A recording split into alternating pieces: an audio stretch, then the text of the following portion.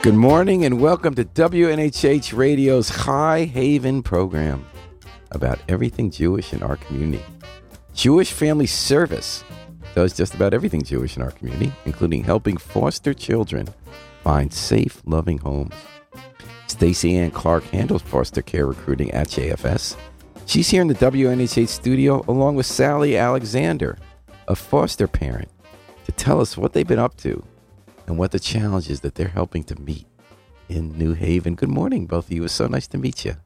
Good morning. And thanks for coming on the show. So we hear a lot about foster children and about, we always hear appeals, not just from JFS, but from other folks, about the importance of people stepping up and adopting or else caring for foster children without adoption. Stacey, what is actually the challenge we're facing in this area and what is the scope of it? Well, thank you, first of all, for having us here. Pleasure. Foster care on a whole, there are plenty of challenges. Are there a lot of kids who need homes? Currently, nationally, we have over 4,000 children that need homes. Nationally? Yes. In the state of Connecticut, we have, how many did I say nationally? 4,000 sounded low. 40,000. Yeah. And in the state of Connecticut, we have over 4,000 that needs homes right And are now. these kids whose parents have been put in jail, have died, don't have relatives take them in? These are children who faced abuse and neglect and had to be removed from their homes by no fault of their own, whether the parent is incarcerated or they're facing some level of mental health issues or they are homeless or they have passed away or there is abuse and neglect. So there's many different reasons why our children come into care. And are these mostly children who have been identified by the Department of Children and Families at the state? Is that where you find out about the kids who need homes? Yes, but these children are found in schools. So oftentimes when kids come into care, it's often the schools that might have called that notice the increase in absenteeism or notice that the child might look abused or neglected. Sometimes the call can come in from the doctor. The call can come in from a neighbor. Sometimes the child themselves might call, or the parent might say, "Listen, I need help." Like the child we just read about in California the other day, from that horrible situation. Yeah. And Heather Joseph writes in on Facebook, DCF in Connecticut is a joke. I know that the agency has always had a lot of pressures, tough job to do, and a lot of political pressures in both directions. Keep kids together with their parents, and if possible, or in other cases, err on the other side because of some terrible incidents that happen when they haven't acted quickly enough. It's a tough balancing act. It is a tough balancing act. And being on both sides, I can speak to that. I've been on the side as a foster, because I'm also a foster parent. And I've had situations where I'm not happy with. And working with DCF closely to help place these kids and have to make those tough choices as well. So it's not a joke. It's just tough. It's a tough situation. It's tough for the families that's having the child removed from their home. It's tough for the child that's being removed from the home. It's all around tough. It's very emotional. It's traumatic. And this, where you step in, would you try to find parents like Sally, who's in our studio today, who are willing to take the kids? And I guess that's one big part of the challenge as well. And parents, that you're going to feel comfortable, they're going to take good care of the kids. 4,000 kids need homes. How many foster parents are in the pipeline to take those 4,000 kids? That's the magical question. My job as a recruiter is to find parents, find families. That's why we're here today. Are there enough parents out there, or do you need more? No, there's always a need for more. We need parents. We definitely need families. These children are, sometimes they're in temporary situations where it's uncomfortable. So we need families. We need people to share the message, share the news. We need people who have a heart and a love for children and understanding of a child who's been in a traumatic situation, a child that's hurt, a child that's rejected, and that's sometimes self-sabotage.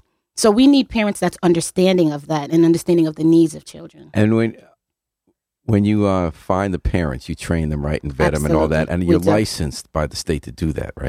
Yes. Once we find the families, we have actually what's called a TIPS MAPS class that we put the parents through. The parents go through the whole class. It's 12. It's 11, but sometimes we extend an extra one just to make sure it's a wrap-up session. And then we train them, and we get into the nuts and bolts, the bits, the pieces, what it is to be a foster parent, what the expectations are, And we also have what's called Deciding Together, which is a 7-week course. And then the home become licensed. So they're definitely trained, yes. We're talking with Stacey Ann Clark from Jewish Family Service, and we'll be talking as well with Sally Alexander, a foster parent, talking about foster parent challenges and how we're trying to meet them in our community and how specifically Jewish Family Service is doing that. A foster parent, what motivates a foster parent to become a foster parent? Is it someone who hasn't had kids on their own, or is room to make other kids? Someone who, do they get paid for it? How does it work? Well, the motivation is intrinsic. For me, it came from within me. Yeah. How did you become a foster parent? Well, my foster son, my family knew his mother. So it was just like a kinship. And the mom got into some trouble and he ended up becoming my foster son. And when you become a foster parent, do you adopt the kid or do you watch him for a while till someone else takes him? It depends on the situation. If some children, once the court decides that that child cannot go back home for whatever reason, either the parent is unable or unwilling to care for the child, then the court decides, okay, is there someone else, as in my case, that can take care of the child? And they're given a stipend to help care for that child. So we have heard some stories. I know people growing up in foster care who've told me, I had one parent who just made the whole difference in my life and loved me so much, gave me a good home. Before that, I had the parent who was just taking the money from the state and treating me awfully. Well, we at Jewish Family Services, we make sure that our families and our children are cared for. We make sure that... You follow up and stuff. We definitely do. Our caseworkers, case managers work very closely with the families. We work with the schools. We work very close with that child to make sure that all their needs are met. And they're getting all the support And when needed. you become a foster parent, so you and we'll get to Sally in a second, Stacey, when you took in a child of your friend, you know that's in some ways going to be a more challenging job than a kid you have biologically, right? Because you're taking someone who's going to be bringing some difficult psychological experiences to process into your home. You're going to have to sort of be a double duty parent. Right. And we talk about that in the Tips Maps class. We talk about knowing yourself. We talk about knowing the child and the issues of the child that the child may present with. And we talk about knowing your family and knowing how your family could be affected by that child coming into your home.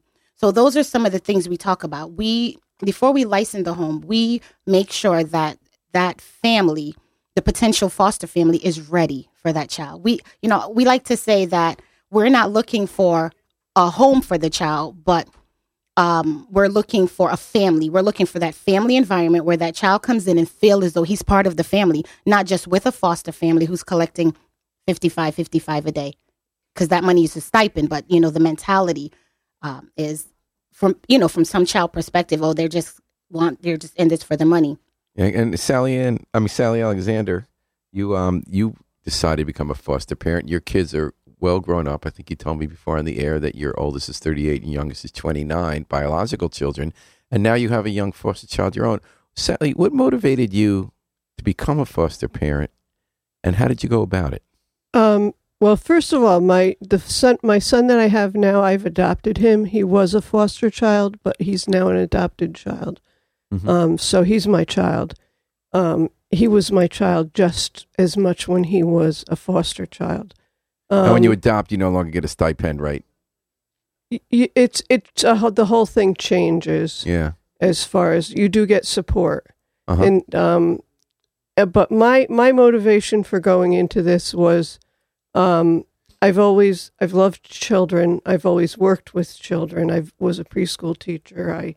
I've worked in daycare, and everything was always involving children, and I was under the impression, and this is something that I would like to get out there, that I couldn't do it because I didn't know there was a stipend. And, I was a single parent, of adult children. And I thought, well, I certainly can't afford another child, although I would love to have one. And when, I talked to somebody else who was a foster parent, and they said, no, it's not all on you. And when I started working with JFS, the support that I got was unbelievable. You not only get the stipend, that's not even half of it. You have somebody to come out to your house every week, who talks to you and the child to see how things are going. You have constant support. There's an emergency number You can call during the day, and if somebody's there, there's always somebody you can talk to. You also have the support of DCF. And Sally, what made you want to become a foster parent? What was going on in your life, and how did you find out about the need for? Well, I found out the need because the job I was working at, there was another foster parent there, and we used to talk about kids all the time because she, like me, had a love of children, and she kind of filled me in on the support that you get. And I said, I've kind of always wanted to do this. I just didn't know how I could. Did you kind of feel like my kids are growing up now and I still have more to give to the world and something I'm good at? I'm not done at this work. Right. I had kind of the empty nest and, with 3 kids, it was a constant for me when they were younger, running to soccer practice, baseball practice, swimming lessons, dancing. And then it's like, bang, that's, they're all gone. And, now I do take care of grandchildren too, because I have 3 grandchildren and another on the way. But wow. So, but that's still not enough. Mm-hmm. So having another child, and I not only foster one child, I also do what we call respite care. When someone needs a short term in an emergency? Yes. And the thing that I love about Jewish Family Service is that the kids that I get for respite, usually teenagers, but I get a lot of the kids when they come for respite, it's because the foster parent needs me for some reason. Oh, so it's another foster parent. Yes. And saying, I just need a break. Yeah, or something's going on. Maybe they have a business trip at work or something like that. And Stacey, you're about to jump in there. I was going to say respite is for different reasons. It could be a family emergency. It could be I'm going to go and have surgery. I need to have surgery done. So there's respite. And DCF, the agency and DCF, they pay, you're allowed 14 days of respite for the year, So it's that, okay, let me go and do what I need to do. What it's not for, though, it's to just go take a vacation without the child. You know what I mean? Because we want to make the child a part of the family and part of the home. And Stacey, tell me, did you become a foster parent before you had this job? No. Okay. Actually, they kind of both went in hand How many together. years ago are we talking about? I've 3 years. Just 3 and years. When you took on your friend's son, were you nervous? Well, I knew him. I knew him when he was small. And how old was he at the time you took him in? He was 13. Actually, he was 14. That's a tough age. Yeah. But he's a good kid. This child is not TFC. So that's the difference. What's TFC? There's a difference. TFC is therapeutic foster care, which is what our children are therapeutic foster care. So the challenges are a little bit different. But, the children are the same. They still have their hopes. They still have the dream. They still need opportunities, and they still need that safe haven. Can you tell me about a day after you became the parent? And what's your son's name? My foster son? I have to say. Mike. Okay. Mike. Let's just say Mike. Was there a day in which you said something happened? You said, this is why I'm doing it. This is why it's special. All the time. And is there a day you can think of when you said, here's what's different for what the role I'm playing here as a parent. Here's how the challenge might be different. The challenge is different because, my son is 19, so he's older, and my daughter's 24. So talking about your biological. So when I might have handled situation with them differently than I would with Mike. Give me an example of a situation without giving up privacy. Mike wanted to go and hang out with a friend that I didn't know. I didn't know his parents. I didn't know anything about him. And I always tell them they can come to our house. Let me meet them first. I'd like to meet them. I want to know, the how this kid is. I need to see the interaction. I need to find out what type of a child, And with my son, I might have. Actually, I was younger too. And I was a single mom. So, it was a little different. Oh, what about going with your biological son? Yes. What was different? You were more ready to allow your biological son to... Not that I was more ready. I wasn't as thinking, okay, it's the worst case scenario in DCF. There's this DCF. There's this, I have to make sure that, things that I would have probably said, okay. A chance you would have taken. I wouldn't. Do you think partly it's also experience as a parent or changing times? It is. Although it kind of works the other way. Changed. I find with other parents like myself, like the joke always is, one family I know, they said when the pacifier hit the floor, I put it in boiling water to sterilize it. With the second kid, I put it in my mouth to sterilize it. Third kid, I put in the dog's mouth to sterilize it. In other words, that you get a little looser. You're not so worried about every little decision is going to have horrible consequences. But it sounds like an opposite effect here, that you're a little more concerned about the risks. But also, I'm lucky because he's such a good kid. He has some challenges, but most teenagers do. Uh-huh. Most teenagers do. And, my biological son gave me a run for my money. So because my biological son gave me such a run for my money, and this kid is so easy-tempered, easy-nature, I'm like, but You're at the same battle-tested. time, I want to keep him safe, and I want him to not just move off of his impulses. I want to make sure he's okay. We're talking about parents who do heroic work in our community, both finding homes for kids who need foster homes and being foster parents themselves. Stacey Ann Clark with Jewish Family Service, which does a lot of that as a licensee of the state, and Sally Alexander, a foster parent in East Haven. So, Sally, how about you? Can you think of a day with your son now, whom you've adopted, who you got in foster care, when you said either this is how I might be handling parenthood a little differently, or this is why I'm so glad I became a foster parent? Well, I think I've had both situations.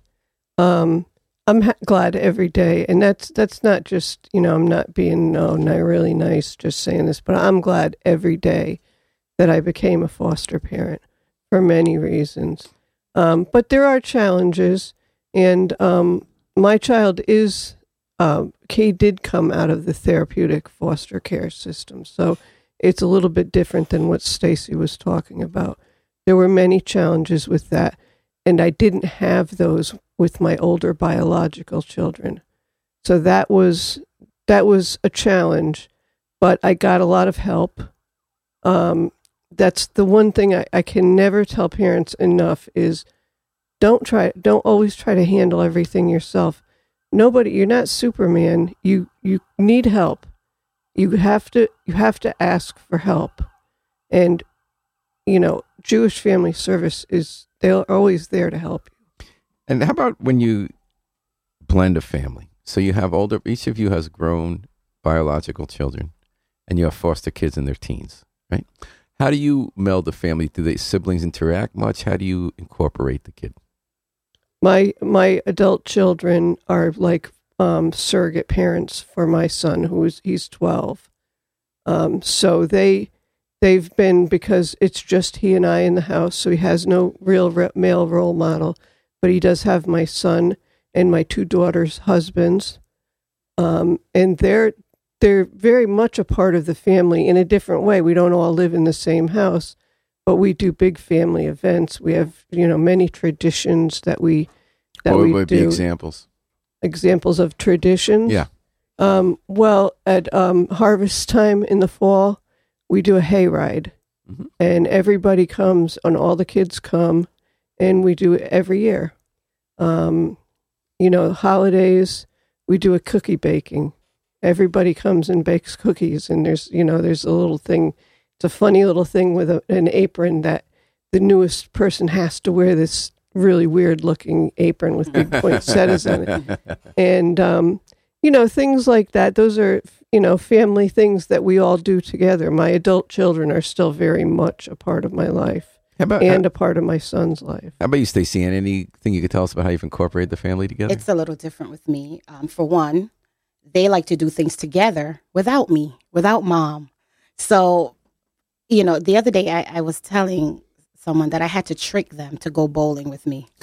I did. We went to the store, we had errands to run, and then afterwards I just pulled up right in a bowling alley. And this is with your grown children? My daughter she's 24, she lives on her own. She lives in Hartford. And so it's with my foster son and my biological son. Both of them. The son is my bio's 19, my foster is 17. So they're close in age. So they're friends. They cover for each other. There's never this person did that, this person did that. It's always, I don't know. So what do they like to do without you? So as far as say that again? What do they like to do without mom? Everything. They like to go shop without mom. They like to listen music. It's just, it seems like every time mom is around, here she is. You know, the other day when I took them bowling and they're looking at each other and they're like, why are we here? And I'm like, we're here to bowl. And they're like, are you serious? Why are we here to bowl? So it's, they eventually enjoyed it, I must say. Can you maybe remember and tell for us a conversation you had with Mike pretty soon after he became your foster child, where you had to sort of reassure him or explain the situation to him? Yeah. When Mike came to me, when the situation where he was removed from his home and he came to me, he was not a happy camper. He was very angry. Sure. He was angry with his life. He was angry with his mom. He hated his father. And he hated his father because his father wasn't in his life, and from what he learned about his father from his mother. So, of course, DCF, because it's federal law to have a permanency plan for a child to either return home or be adopted or age out. There's always a permanency plan. So while DCF was trying to put together his permanency plan, they had to get in touch with his father. He refused to be a part of his father life. And, you know, I always try to have, not influence him, but have small conversation with him saying, you know, give him a chance. Have a conversation. It doesn't hurt to have a conversation with him. And about maybe 8 months or almost a year after living with me, he did give his dad a chance. And what happened? Now they're on the phone almost every day. Am I wrong? And you guys know more about child development than I do. That for a teenager, if a parent is not in your life and you're angry about it, you feel hurt, you're also kind of scared that you've been rejected somehow. You did something wrong. So it's kind of hard to have nuance. It's kind of hard to say it's complicated. The father had or mother had something going on in her life. She's just unable and loved me and couldn't take care of me. Or I know that when kids grow up into adults, they often reconcile. It seems like that's a tough age to navigate those complicated feelings. It is. It is. Because they themselves can't even make sense of their own emotion. So how are you going to make sense of someone else's actions? Yeah. It's tough for a teenager. So was it just a coincidence, Stacey Ann, that at the same time you became a foster parent 3 years ago, you began a job at Jewish Family Service as the recruiting outreach person for foster parents, or was there some connection there? No, I don't think it was coincidence at all. I think most people have something intrinsically within them that kind of gear them to where they need to be. So the same reason you would want to step in for your friend's son, the same reason you would be interested. Absolutely. What had you been doing professionally before you went to JFS? I always been in human service. I've always worked with people, human care, group home manager. I've done different jobs working with people. And JFS has, for how long has had this, has been involved in foster parent? I want to say, and maybe 10 years after. Don't quote me on that. You know, I don't have the exact information. Yeah. But I want to say maybe about 10 years after they started adoption, but that information I'm And not how on. big a program was it when you came in? How many other people work with you in this division? As we have 3 case managers. I'm now a recruiter, so now we have 2. And as far as children, I want to say our numbers is 25. 25 children, meaning placements. that you've placed. Yeah, right now. Currently, 25. And you count them until they become adults? We follow them, yes, we do. We do follow our children and until they age out of the system. And so what are you doing as a recruiter to try to find people, and what are the challenges you're taking on in that quest? You know, I always say my recruiter hat is always on. Everywhere I go, I'm recruiting.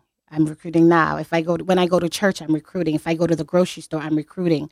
I talk to people from different churches. I talk to different agencies, different organizations, people who might know people, share this on Facebook. You know, I try to just get the word. I actually go out on the streets of New Haven.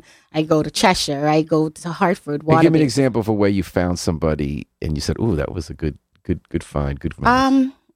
Craigslist, actually. There was someone who, she was advertising that she was looking for a job as, what was her? I think she was looking for like a daycare provider. She wanted to go and babysit someone's child. So she was, job wanted, that section. So I sent her an email. I responded to her ad on Craigslist and I said, "Hi, I'm from Jewish Family Services. I see that you're looking for a child. How about a child coming into your home?"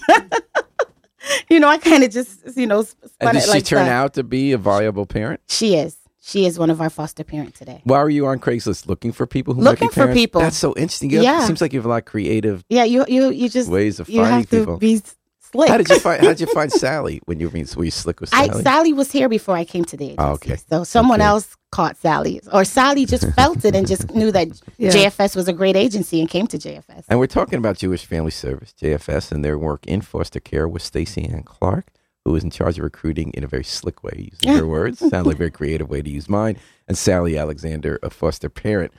So tell me about adolescents. Now, a lot of people, I think when we think of foster parent, we think of getting them as young, as 2, 5 years old. How many of these kids you're dealing with are adolescents, and how many are you seeking parents for now? Well, the TFC program, Therapeutic Foster Care Program, it's from age 17 and up. I'm sorry, age 7 and up. So we're looking for placements for children from age 7 and up. Just this morning, there was a meeting where there's probably was 10 children in care. But there's always a backlog. We go to meetings, I go to recruiters meeting on a weekly basis, and there's children constantly being presented. And as I said, for the state of Connecticut, there's 4,000 children in care. So there's 4,000 children that need homes, that need placements. So this is significant. We're in dire need of finding families who have compassion and understanding and children on their heart that want to make a difference in a child's life. Jewish Family Services, what is the Jewish aspect of this, just in terms of tradition of caring for the community? I would say so. Just the aspect of love, of taking care of your neighbors, of loving each other, regardless of the race, ethnicity, socioeconomic. Do you find more potential Jewish parents as a result of being from Jewish Family Service, or kids who want a Jewish home? No, because our children are not just all Jewish. Matter of fact, most of our children are not Jewish. You know what I mean? So our children are African American, Hispanic, white. It does, as I said before, it doesn't matter the race, the culture, socioeconomic background. It doesn't matter. It doesn't matter. All of our children that are in need, they're in need, and they come from homes that can either be considered poor or considered wealthy. So they're all in need. And Sally Alexander, if I were to run into you at the supermarket and met you and your son, I say, hey, I'm thinking of becoming a foster parent. What would you tell me about why I should or shouldn't do what you're doing? Oh, I would tell you that it's the most rewarding thing I've ever done. If you looked on my Facebook page right now, everybody knows that that's the person that I am. And if you have a love of human life, then a foster parent is something that you should do. And don't be afraid of the things don't be afraid that the children maybe have problems. Don't be afraid that nobody's going to support you, because you're going to have all that. And yeah, kids have problems, but your own biological children have problems too. So these kids need a home, and they don't all come from a bad place. They just come from a place where they need to find a better place to be for now. If you want to be one of those parents to do what Sally Ann's done, what Stacey's done, Stacey Ann and Sally, you can contact Jewish Family Service to become a parent, foster parent, or just find out what it's all about. Maybe get some help, some advice. Stacey Ann Clark is your go-to person for that. You can reach her at 203-389-5599. I'll give it to you again, 203-389-5599, extension 149. You can go to Jewish Family Service website, that's jfsnh.org,